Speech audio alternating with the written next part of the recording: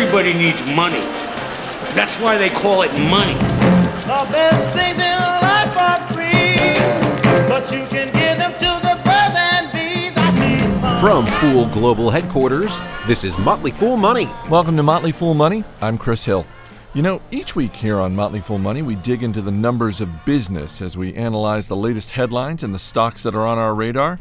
But Warren Buffett, the greatest investor in modern times, has said the most difficult thing he had to master as an investor was not numbers or analysis, it was his temperament. So this week, we've got a special edition of Motley Fool Money on tap, 3 of our favorite interviews, all dealing with investment behavior. We've got Christopher Chabris, author of The Invisible Gorilla, Dan Ariely on the Upside of Irrationality, but we begin with best-selling writer Jonah Lehrer, the author of How We Decide. So the book is organized around 2 questions. How does the human mind make decisions, and how can we make those decisions better? Let's just start with the first one. How do we decide? Well, it turns out the brain has 2 basic ways to make decisions. On the one hand, we all know we can be rational sometimes. We can be deliberate. We can crunch the numbers. We can read the Wall Street Journal. We can, make long lists of pros and cons. So that's one way to make a decision, and that turns out to rely on a part of the brain called the prefrontal cortex. It's that nub of flesh just behind your forehead. But we also know that we can use our emotions. We can trust our instincts. We can not think at all and still make decisions. Just go with what feels best. And that relies on a whole different system in the brain. So those are the 2 basic ways we make decisions. And it turns out when you look at the brain and look at all these experiments, in recent decades, you see that each of these 2 systems comes with distinct advantages and disadvantages, so that how you think should really depend on what you're thinking about, whether or not you're deliberate or trust your instincts. And how do we make decisions better? Because I think the average person in a given week is probably making decisions that they regret, whether it's in their personal life or their professional life. Yeah, well, the key to, I think, making better decisions gets back to that whole strengths and weaknesses element of decision making, that we've got these 2 ways of making decisions, and each is very well suited to particular tasks. One of my favorite metaphors for the mind is that it's a bit like a Swiss Army knife. It's got all these different tools stuffed in. That's partly what makes it such a useful organ, those 3 pounds of meat. And the key to using a Swiss Army knife and the key to using your brain is to make sure you're using the right tool at the right time. So, if you're an NFL quarterback and you've got to make a quick decision in 3.5 seconds and you've prepared for the game, chances are you don't want to be too rational. If you think too much, you're going to get sacked. But if you're, taking out a mortgage, you probably don't want to trust your emotions. You probably want to read the fine print. So there's, I think, a lot of scientific evidence that outlines which particular situations benefit from a more emotional thought process or a more rational thought process, and that's what the book tries to distill. Now, you've said that there are 2 broad categories of decisions. There are math problems and there are mysteries. So, because we're investors at the Motley Fool, which camp would you put investing in? Is investing a math problem or a mystery? Oh, I think it's mostly a mystery, unfortunately. There are people I know who will claim it's a math problem, and they're probably trying to sell you something. But I think for the most part, investing is really a mystery. And the larger reason for, I think, distilling the world into math problems and mysteries is that math problems, of course, really benefit from a very rational process. If you're doing a math problem that's like taking out a mortgage, you actually want to see what your interest rate's going to be, and you want to see if, that's why subprime mortgages are, if you treat them like a math problem, you never take out a subprime mortgage, because the math makes it clear that paying a higher rate for the last 28 years of your mortgage is a terrible idea. So that's when you want to be rational. I think mysteries come when simply crunching the numbers rarely will get you the perfect answer or the best answer or make the decision any more clear. And I think that's almost always true of the stock market. That's why the best mutual fund managers, the ones who beat the market one year, rarely beat it the next year. There are so few outliers in the game of investing. And in general, when you're dealing with mysteries, that suggests that the much better approach is to trust your emotions. And this gets back to the ultimate virtue of the emotional brain, is that it can take far more information into account, that it can deal with variables that our rational brain, which we're aware of, really just can't even comprehend. More with Jonah Lehrer coming up. This is Motley Fool Money. Money makes the world go round, the world go round, the world go round. Money makes the world go round. Welcome back to Motley Fool Money. I'm Chris Hill. We're continuing our conversation with best-selling writer Jonah Lehrer, the author of How We Decide. How do you handle your own investments? Do you do that on your own, or do you work with someone? You know, I just got a low-cost index fund. I'm just in it for the long haul. It's a mystery that I don't want to devote the necessary mental resources to. So I let time do its thing and just trust in the gradual upward slope of the market. But one experiment I often think about when I'm investing in the market is the study done by German psychologists, and they had people watch basically a version of CNBC. So they're watching some talking heads, and at the bottom of it is a stock ticker. And they'd carefully rigged their stock ticker, so there were 20 different stocks. And over the course of this half an hour video people are watching, the stock ticker contains these 20 stocks, and the stocks go up or down in value. And so the scientists tell the subjects in the study to watch the ticker, and then when the video is done, they ask the subjects, so which stocks did best? Which of these 20 stocks went up the most, and which of these 20 stocks went down the most? And of course, the subject said, gosh, I have no idea. I couldn't keep track of everything. There was way too much information on the screen, and these talking heads were so distracting. I was just completely overwhelmed. I have no idea how the stocks did. And so the scientist said, okay, fair enough. Well, here's a list of the 20 stocks. Just tell us which stocks feel the best to you. Which stocks are associated with most positive emotions. And now all of a sudden, these subjects who were convinced they had no idea which stocks did best could actually pick out the best stocks very, very reliably. That even though they weren't aware of all the information on the screen, their emotional brain was, in some very real sense, tracking the information over time. And so the stocks that did the best were associated with the most positive emotions. So I mean, that's another example of how sometimes our emotional brain really does know more than we know, and why when you're dealing with a mystery or something that just seems so inherently mysterious, I have no idea how these stocks did, trying to tap into your emotions, into the wisdom of your emotions, can actually let you in on an important secret. See, that's interesting, because so much has been written about the negative role of emotion in investing, and tomes are written in honor of people who take a very clinical approach to the way that they manage their money. But it sounds like you're saying it's probably a good thing to let a little bit more emotion into your investing decisions. Well, at the very least, I think you want to take your emotions into account. There are, of course, all sorts of emotional biases. And I talk about a lot of them in the book, things like loss aversion, which I think are very, very important consequences for investors. So there are all sorts of biases and heuristics and flaws you have to know about, or else you're going to be vulnerable to them. And all sorts of studies showing that mutual fund managers, for instance, are also vulnerable to loss aversion. So these aren't just emotional mistakes that amateurs make. These are emotional mistakes that everybody makes. So I think it's really important to take those flaws that have been identified into account. But I think once you do that, I think it is very important to also take into account these positive emotions, these emotions that are based on experience and all the information that we can consciously comprehend. Simply, when you look at the way the brain is built, you quickly realize that the rational brain, while it can do many very, very important things, is a really limited processor of information. It's a very tiny and feeble computer.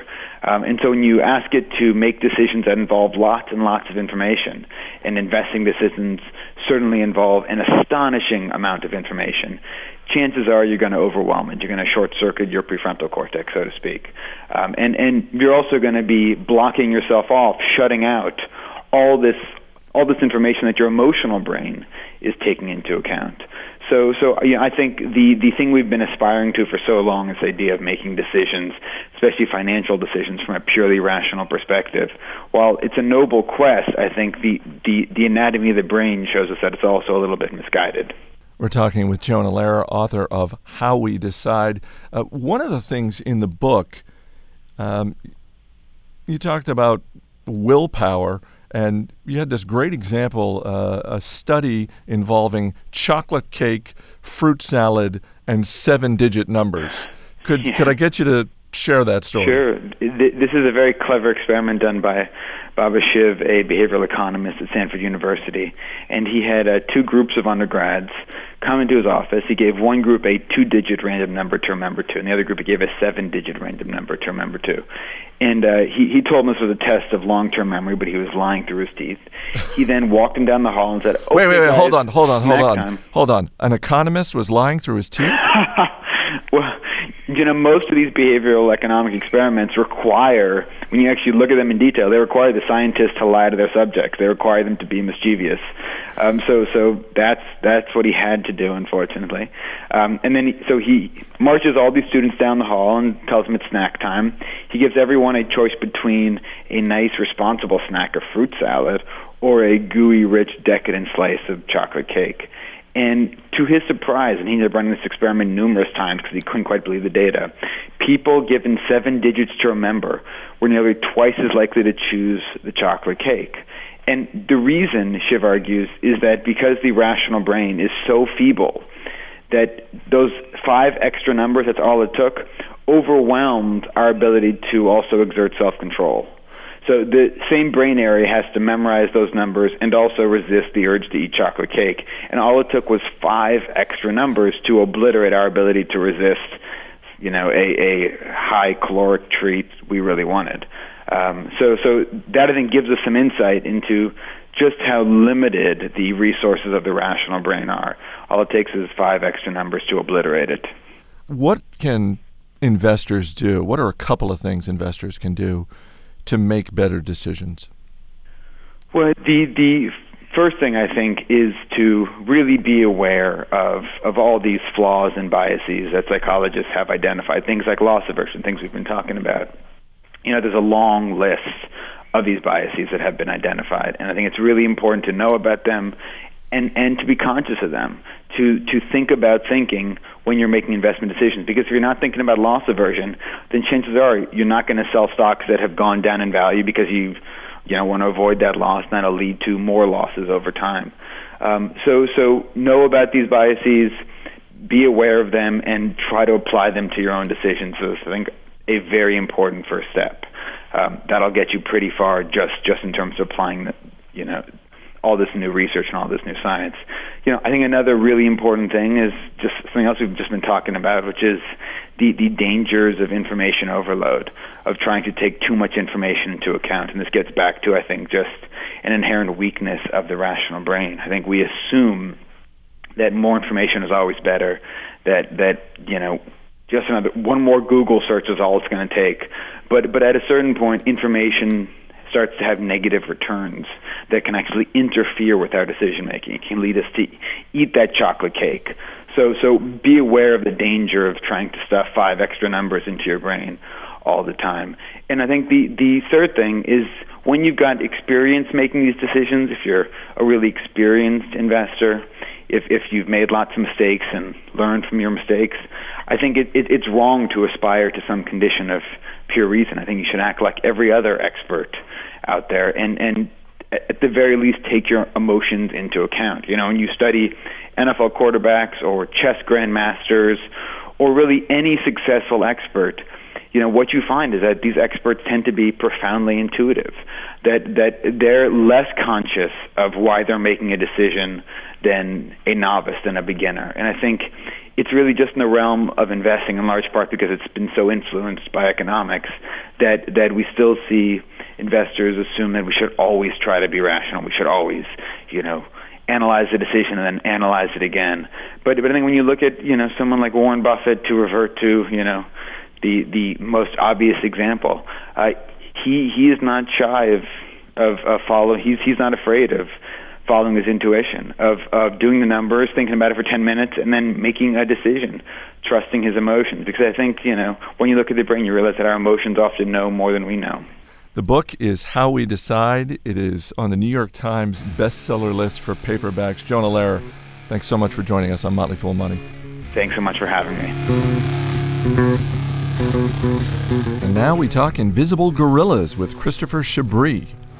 So what do smart chess players and stupid criminals have in common? Should you be more like a weather forecaster or a hedge fund manager? Is it always better for investors to have more information?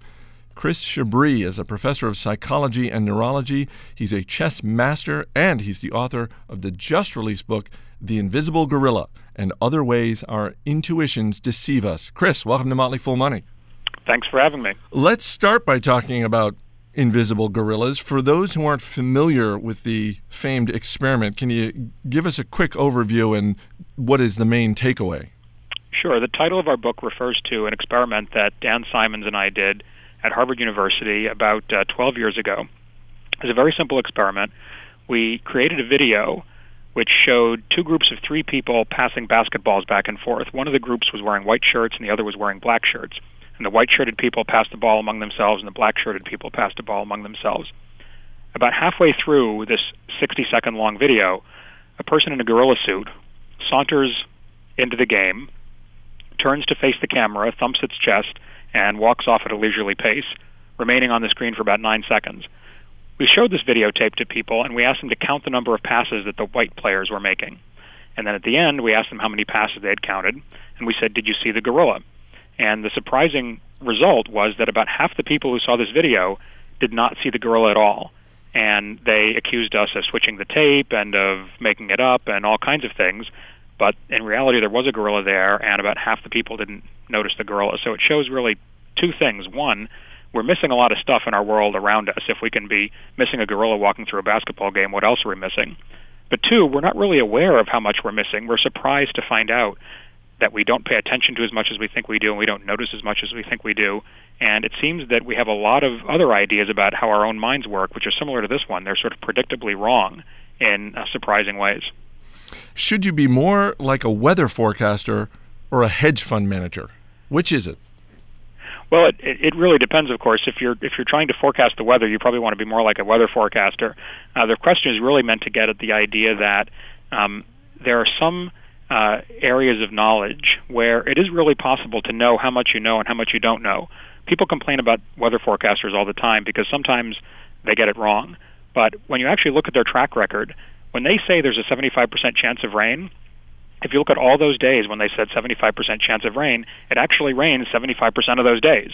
So they're not perfect. They don't say 100% all the time and 0% all the time, but they're actually very well aware of how much they know. And if they say 75%, that's pretty much correct. On the other hand, there are many famous cases of hedge fund managers who made tremendously large bets on particular ideas about the direction of markets. We tell the story in the book of Brian Hunter, who was a trader in energy futures, and he bet billions of dollars on directional movements in natural gas prices, did well for quite a while, and then blew up his fund completely. And that's the kind of thing that someone with an awareness of how little they really know about the system they're trying to model would probably not do. We've got more with Chris Chabris as we discuss mutual funds, poker, and snap judgments. Yes, money that I love. Stay right here. You're listening to Motley Fool Money. I got my youth and health. What do I want with wealth? Money is the root of all evil. Welcome back to Motley Fool Money. I'm Chris Hill. We're talking to Christopher Chabris, the author of The Invisible Gorilla. One of the other questions in the book that you get at that mentioned right at the top, what do smart chess players and stupid criminals have in common? Well, that's another funny one, I think. Chess players and criminals usually don't seem that much alike, but there's one way in which they're quite alike, and in which they're in fact like all of us. They are overconfident in their own abilities. So let's take the criminals first, because they're a bit funnier. There are many examples of stupid crimes. For example, a guy named MacArthur Wheeler tried to rob some banks in Pittsburgh without a disguise, in broad daylight. And the reason why he thought he could get away with this was that he rubbed lemon juice on his face, thinking that would render him invisible to security cameras. Much like, I guess, children writing in lemon juice think they're writing in invisible ink and invisible messages and so on. Of course, they broadcast the security footage of him, and he was caught an hour later. And he seemed incredulous when he told the police that his method didn't work. He was very incompetent as a bank robber, but at the same time woefully overconfident of his abilities as a bank robber.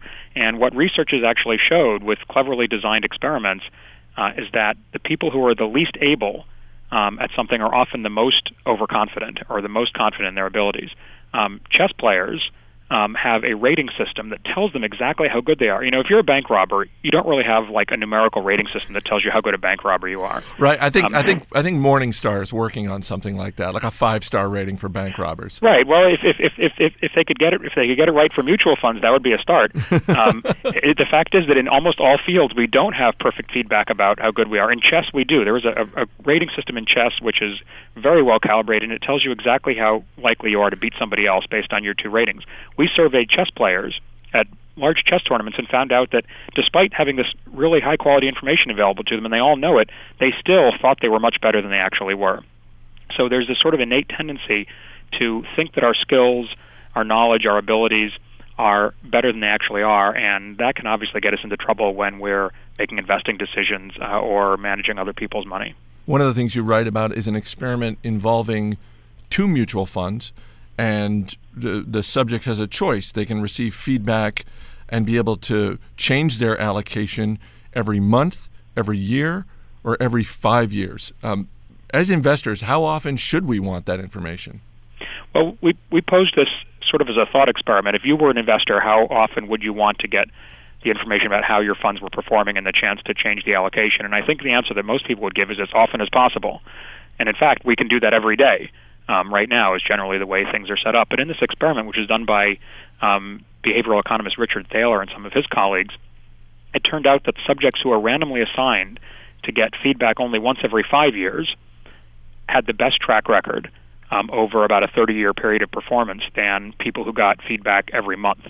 Of course, this was not a 30-year-long experiment. This was simulated time and simulated time periods. But the result was the same. Actually having less information about your performance and about how the market was doing resulted in better performance. The reason for that is that the 2 mutual funds in this experiment, simulated mutual funds, one was a bond fund, so it had a very low return, but also very low volatility, and one was meant to be like a stock fund, so it had high return, but also high volatility.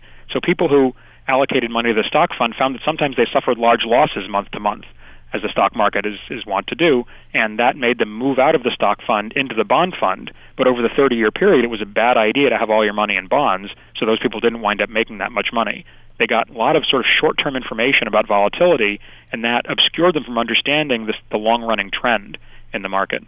You're listening to Motley Fool Money. We're talking with Chris Chabris about his new book, The Invisible Gorilla and Other Ways Our Intuitions Deceive Us. Now, in addition to writing the book and all of your work, you're also a chess master. What game do you think investing most approximates? Well, the obvious answer is something that has a little bit more gambling in it. If I had to choose, though, I think the right game I would pick is something more like poker. I mean, a lot of people sort of analogize investing to a casino and so on, and to the extent that it has those characteristics, that's probably bad. But a game like poker involves both skill and chance. You can have the edge if you study and if you practice, and especially if you know yourself. And one of the big ways to have an edge in poker is to get control over your own emotions and to understand when you're acting impulsively and when you're not thinking things through and you're not thinking long term. And of course, those are the same characteristics that I would think investors would want to have also. You don't want to be making decisions based on intuition, gut instinct, and so on. You want to be making them on a long-term plan that you can stick with and sort of use to ride out emotional swings. All right, before we let you get away, we got to end with a quick round of buy, sell, or hold. Let's start with, Malcolm Gladwell wrote a bestseller entitled Blink based on this concept. Buy, sell, or hold, snap judgments. I'm going to say sell snap judgments. I wouldn't hold on to them right now. I think they're quite overrated. And it's not necessarily Malcolm Gladwell's fault. I actually enjoy his book very much, but I think people have somehow taken the lesson from his book and from a few things that he says in that book, kind of isolated sentences, that the world would be a better place if we all trusted our guts more. And, I was reading a fascinating book that I'm sure a lot of others have read, Too Big to Fail, and it talked about what happened with Lehman Brothers. And it turned out the president of Lehman Brothers, as they were sort of circling the drain 2007, 2008, was a big devotee and, had exhorted all of his friends to go with their guts and so on. And I think there are some situations where it is good to trust your intuition, your gut instincts. Deciding what kind of ice cream you like and what you want to eat and so on. But investment decisions and really weighty matters might be a good time to step back and go for a little more rational analysis. So I'm going to sell those right now. One of the big topics in your book is confidence. This guy epitomizes confidence. Buy, sell, or hold Donald Trump. That's a good one. I don't know. You have to admire his confidence, and Donald Trump really does. I don't know the man. I do like some of his appearances on TV, but he really does illustrate one thing we call the illusion of confidence, which is that if you act confidently, other people are going to believe what you're saying and believe that you have the skills and the knowledge and the ability, and that can actually carry you a long way. And I think you're right that that's one of his attributes. I think I'd put a hold on him right now, though, because I think there can be too much of a good thing there. And finally, your book is on sale everywhere, including Amazon.com. Another book that I found on Amazon.com is entitled Practical Intuition in Love. Let your intuition guide you to the love of your life. Now, you and your co-author are both married, so buy, sell, or hold the role of intuition when dealing with one's spouse. Well, I thought you were going to say when finding a spouse, and in that case I was going to put a buy on that one, because I think attraction is one of those areas where a lot of rational analysis is not going to tell you who you should be attracted to and who you shouldn't be attracted to. So I would go with intuition there. Now, as far as dealing, I'm talking about the day-to-day stuff. That's a different question. So now I'm going to actually answer the question you posed, and I would, on that one, I'd put a hold, because here you've got two sides of intuition involved. One is you want to be sensitive to how someone's feeling. You want to be sensitive to your own emotions and all that kind of stuff. And I'm not really that kind of psychologist, but I can appreciate that. But two, you want to be aware of when you're making assumptions about things like who remembers what and who said what when, and what people know and what they don't know. And a lot of arguments I've noticed after I wrote this book, the more I started to look at my own behavior and my own life, a lot of the things we argue about are based on people thinking they have perfect memory of what happened in the past. You said that 2 weeks ago. That's exactly what you said. I remember exactly what you said. And you can get into too many ridiculous arguments with your spouse, other people in your life, and so on, if you really believe that you are perfectly aware of what's going on and you have perfect memory and your knowledge is better than everyone else, and so on. So I would really watch out for those kinds of intuitions, the kinds of intuitions about how your mind works and how good you are, which are the ones we're really sort of warning about in this book. So on balance, I'd have to give it a hold, because it's a half a buy and half a sell. The book is The Invisible Gorilla and Other Ways Our Intuitions Deceive Us. It is available everywhere. Chris Chabris, thanks so much for being here on Motley Fool Money. Thank you.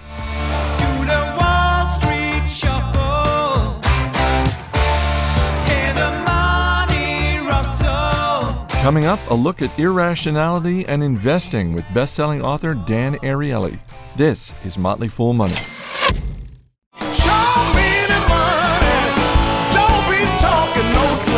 As always, people on the program may have interests in the stocks they talk about.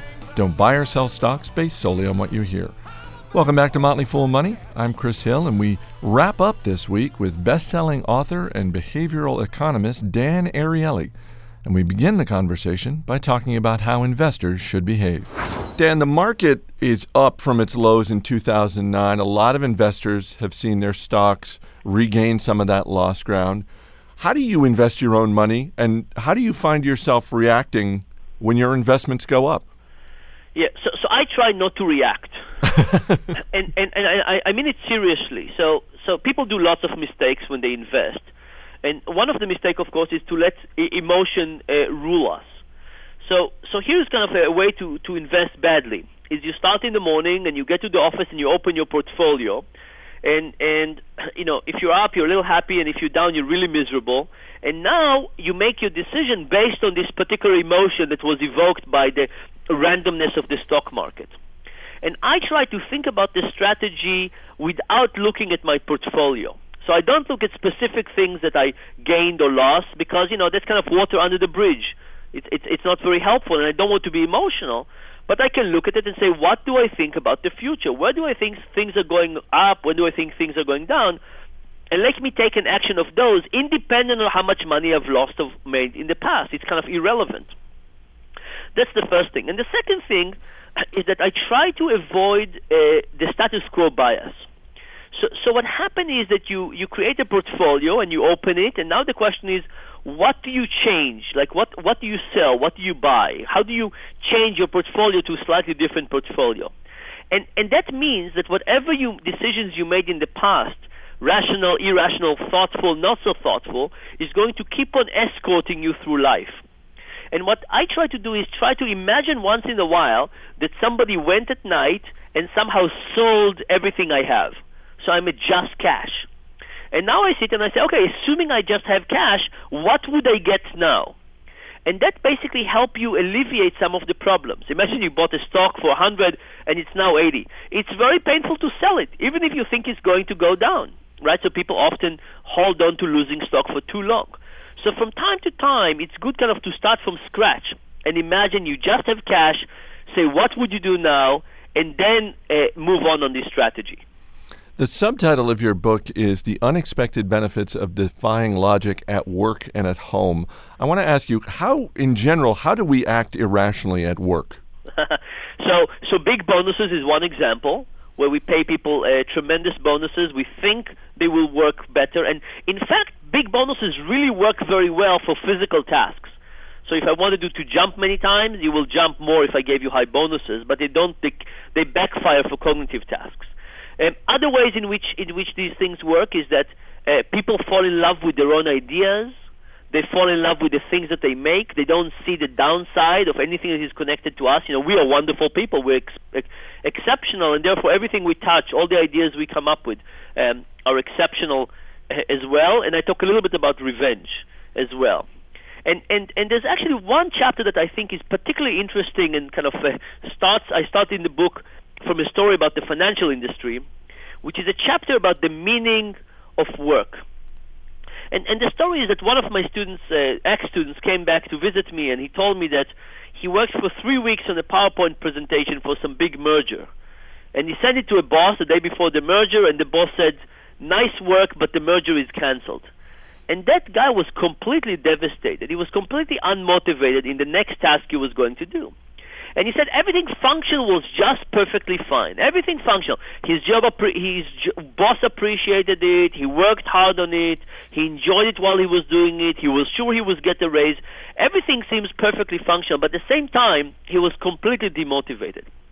So we created the following experiment to kind of capture this.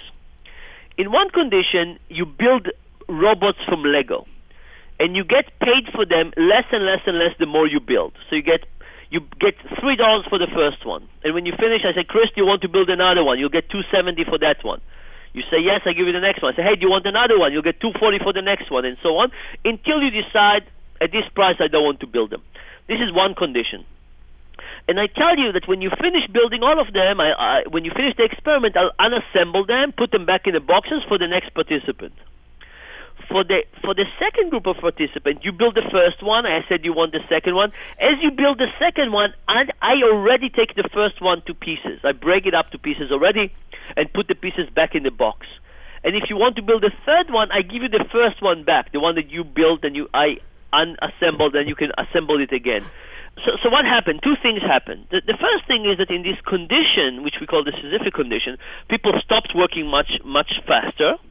And the second thing is, for everybody, we measured how much they like Legos and how long they persisted in the task. And what we found was in the first condition, when we didn't kind of crush the meaning of labor, there was a high correlation between how long people persisted in a task and how much in general they liked Legos. But in the Sisyphic task, the correlation was basically zero, which tells me that we were able, with this very simple manipulation, squish the joy that people were having from this task.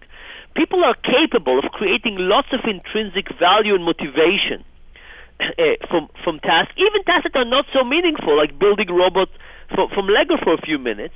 But we as job places can easily squish the joy out of those things. And I think the challenge for the workplace is to say, how do we, one, help people get more value out of their work? How do we explain to them the value of what they're doing, the connection to other things, the meaning in their work? And of course, how do we not make it worse? How do we not kind of crush the feeling of meaning that people can naturally create in their labor? You're listening to Motley Fool Money. We're talking with Dan Ariely, author of the new book, The Upside of Irrationality. Dan, time to close things out with a round of buy, seller, or hold. Let's start with something that a lot of businesses use, buy, sell, or hold focus groups. Sell. Why? Because it turns out that focus group give people lots of confidence that they'll learn something and they know what they're doing, but the actual value in terms of information is really, really low. It's kind of the same value as you get from listening to people who analyze at the end of the day what happened in the stock market and tell you exactly a story about why they can predict what happened in the past. People are really good in telling stories about what happened, even when they have no idea about what is reality. All right. You write about the biological imperative for variety. So buy, sell, or hold monogamy. Woo! Are you trying to put me into a tough spot here? If I had to bet, I would sell. Tell me why. So monogamy is an incredibly hard thing to maintain, and it turns out that one of the interesting things that controls monogamy is a drug called oxytocin. And so if you give people oxytocin, they become more trusting and more monogamous. But we don't have that much oxytocin. Some animals have more, some animals have less. We are not. We don't have a lot of it. And I think that despite the fact that we get upset with Tiger Woods and other politicians when we discover that they've not been monogamous, the reality is that most people are not. So we have kind of this double standard. When this thing happens in society all the time, we just don't seem to admit it to ourselves that this is incredibly much more common than it is. And the reality is that people do other things from time to time. That's just how things are. And finally, you're a married man. I'm a married man. Buy, sell, or hold telling your spouse they're not being rational. Ooh. That's definitely, you never want to do that. Never. So you've never gone there with your lovely bride, Sumi. With my lovely wife, let me say it again, my lovely wife, who's incredibly generous and forgiving on a daily basis. No, telling her is irrational is not the right thing. First of all, she's always rational. I'll always make the right decision, but no. This is not the right standard to have a discussion with your significant. The book is The Upside of Irrationality, The Unexpected Benefits of Defying Logic at Work and at Home. It's available everywhere. It is a fascinating read, so pick it up. Dan Ariely, thanks so much for being here. My pleasure as always. That's it for this week. If you missed any part of the show, you can find it at our website, motleyfoolmoney.com. Our engineer is Steve Broido. Our producer is Matt Greer. I'm Chris Hill. Thanks for listening. We'll see you next week.